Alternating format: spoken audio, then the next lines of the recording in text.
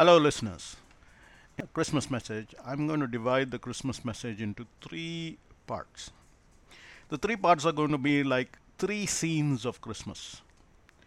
Now, in scene number one, we're going to speak about a little bit about the rebellion.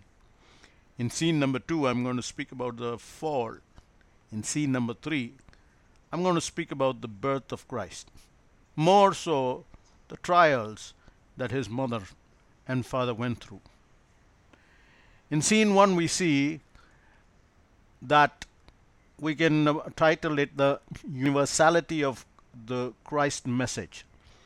In that Jesus Christ, when his birth has an allusion to it. That is, in English we have the figure of speak allusion. That there is a story behind this story, and that story began with the fall of the angels. And we see that even before the Lord God created the heavens and the earth, there were heavenly beings in heaven who were called angels. Now these beings, the most beautiful angel was Lucifer.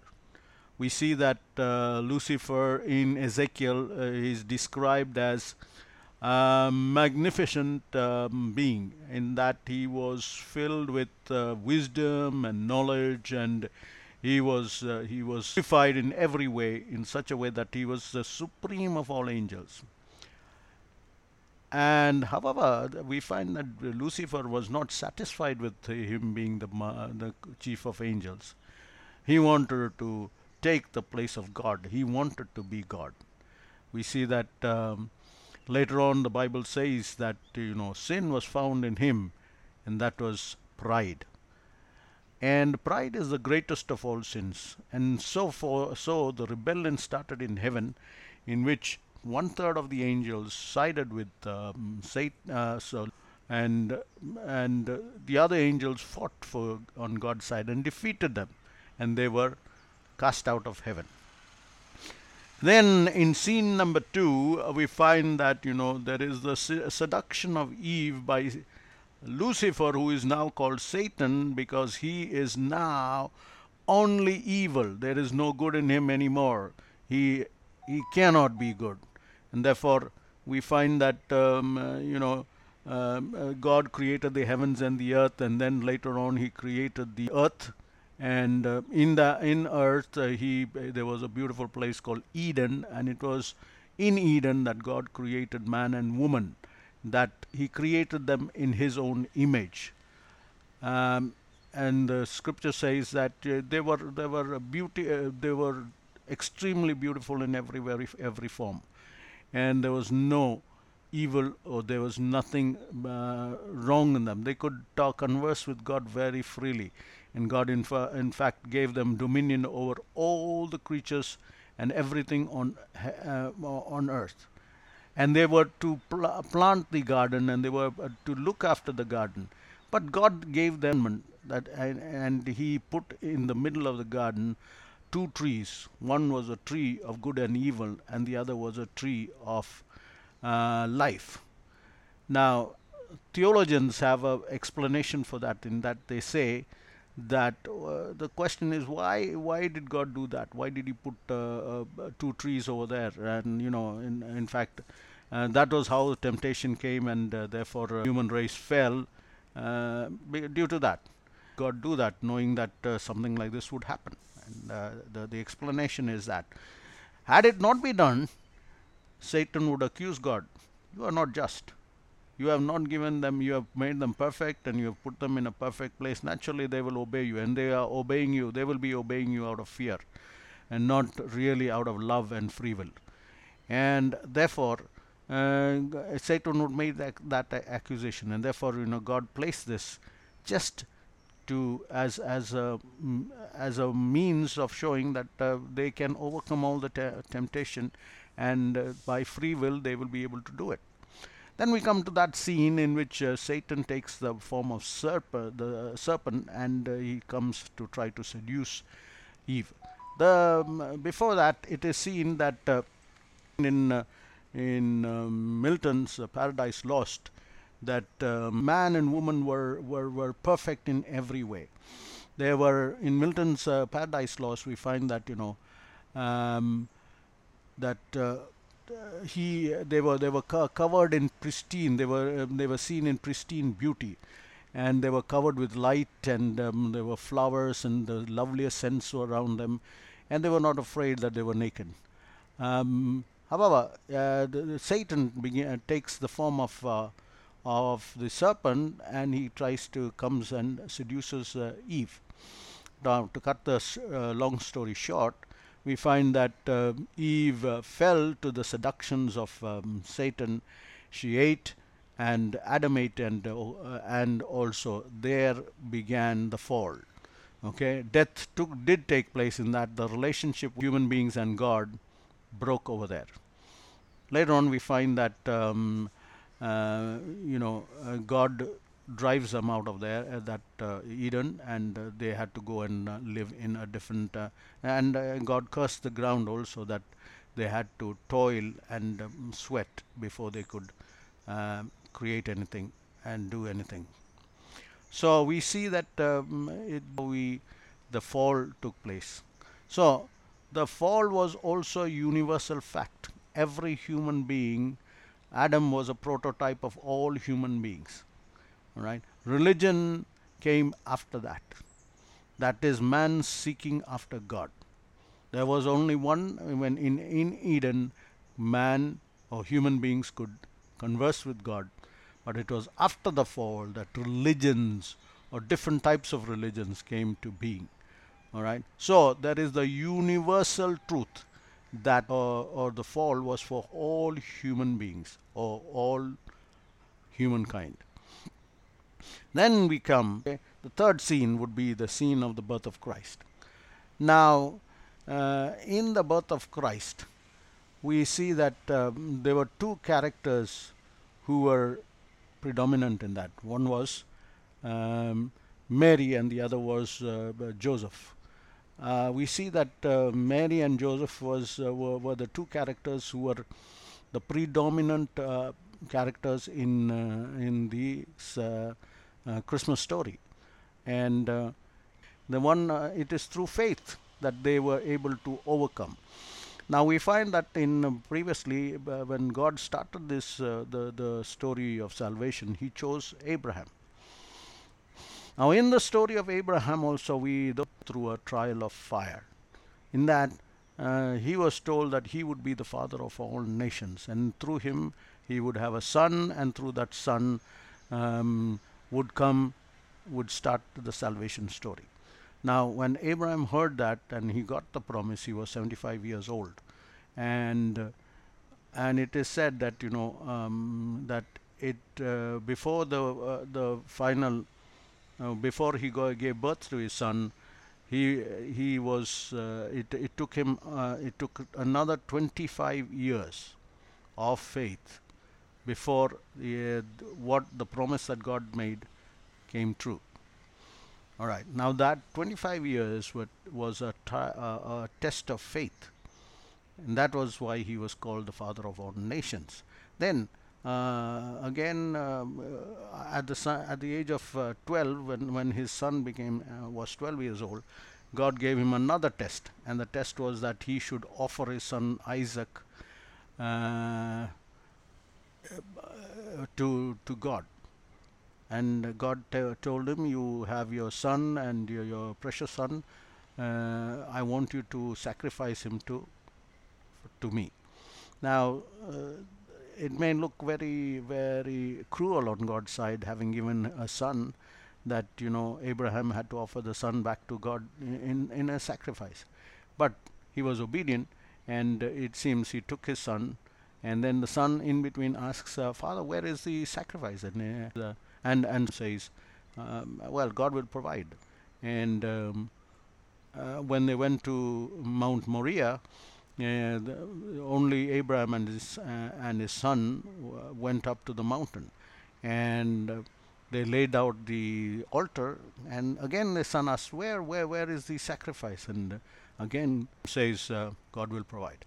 And then he binds his son, and he places him as a sacrificial lamb over there.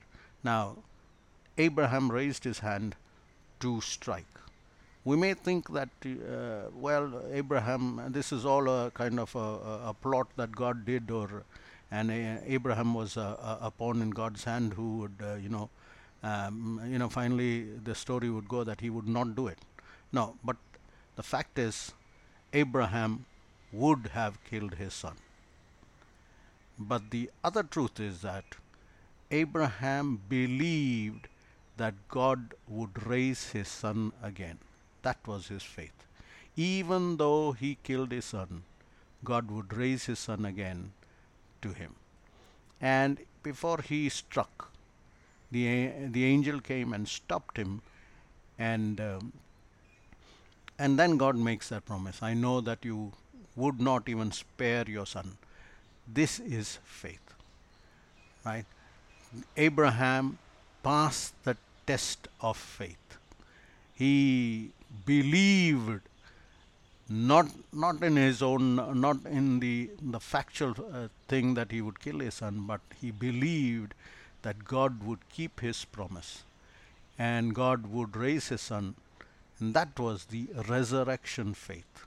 Okay, that was the faith, the power of the resurrection could be, it could be seen as a foretelling or the prelude of the resurrection power, that God would raise his son again.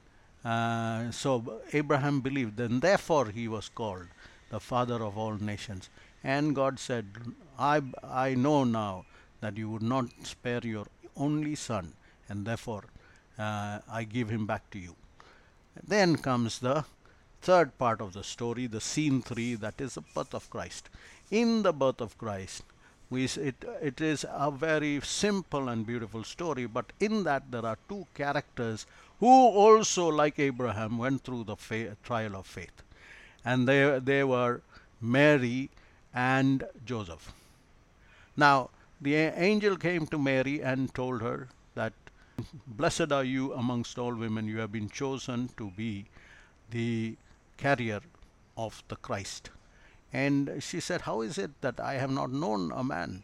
I have not known a man. How is it possible? And God and the angel says, an angel of God will come upon you, and you will bear a child, and he will be called Emmanuel. That is, now this was a trial of faith. That is, without having known a man, she was going to give birth to a child. How is it possible? How is this going to be possible? But she believed that it would be done as the Lord said. And that was Mary's faith. Right? Well, we see in the New Testament, all right, there is a connotation that Immaculate Mary, we kind of romanticize the name of Mary and call her blessed of all women. However, in the Greek Bible, or the Greek portion of the Bible, she is called a woman, and she is given that connotation is that she is not a good woman. She is a woman of ill repute, and in fact, in very, very, very in very raw words, she was called a prostitute. She had to endure that people in a cruel society that would not in any way forgive adultery or forgive, she would be called a prostitute. And in fact, in the Old Testament, we see that if adultery was considered to be a very serious sin, and any person caught in adultery was supposed to be stoned to death. And we see also in the New Testament that God hates adultery, and he says that the only way, in fact, he hates adultery, and he says that the only. Now that was a trial of faith for Mary, in that she believed that she could give birth to a child through the miraculous power of God without knowing a man. On the other hand, uh, Joseph also showed his faith in that he came to know that Mary was with child, that is, and he did not know her.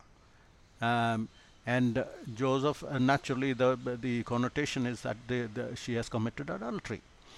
And Joseph, there are two ways. There were two ways in which a woman could be divorced. One was to be openly bring her in the council, and then she would be accused, and she could be divorced, or to do it very quietly. Now, Joseph, being a righteous man, he decided to do it very quietly.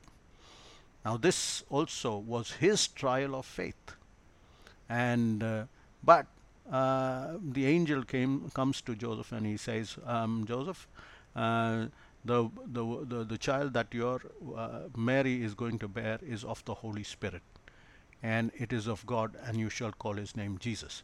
Now, again, Joseph believed, and through that trial of faith also he was blessed. We see that the birth of Jesus was not in a way, the circumstances in which he was born was very, very terrible. The whole of Israel was under the occupation of the Romans, and they were very hard taskmasters, and they was very was terrible in those times. Though we in history we romanticize the Roman Empire, in reality it was quite harsh, and so the Jewish nation had to undergo this heavy yoke. That is why we even the words in the Bible, scripture says, if somebody asks you to carry your load 1 mile, go 2 miles with it. So that was the scene in which they were living. Now, um, finally, we know that Jesus was also under the threat of death, and he had no place was giving birth to him. There he was born in a manger. There was no place in any inn, because it was the time of the census. All right, and so we see that the conditions that Jesus had to be born quite difficult, and so these two couples, these two characters in the Bible were characters who went through the trial of faith before Christ, who was to be the Savior of the world, was born. This is the the beginning of salvation. The part, or the one of the parts of the salvation story. Okay, and it's not an easy story. The Christian faith is not a story that is that easy. If you truly believe, you need to go through the trial of faith. You need to. That is why we need to live the Christian life. So the story of Christmas, though it is joyful, in fact, in a way, it has become a corporate culture in which we see that Christmas has turned out to be. Actually, it is, it's true that the Christmas tree and Christmas, it symbolizes the joy and happiness of Christmas.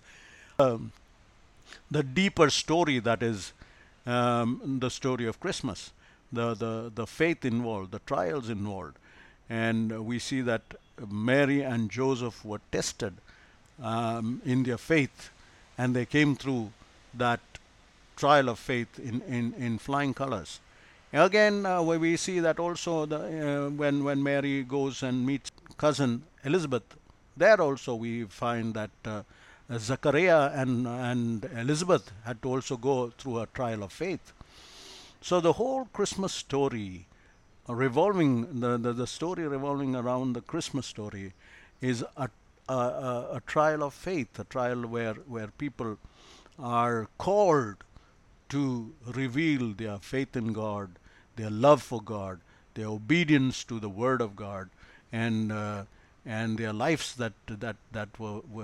Mary is called through her it is said, "Blessed are you amongst women, for He who is born through you will be the Savior, and he will be Christ the Lord.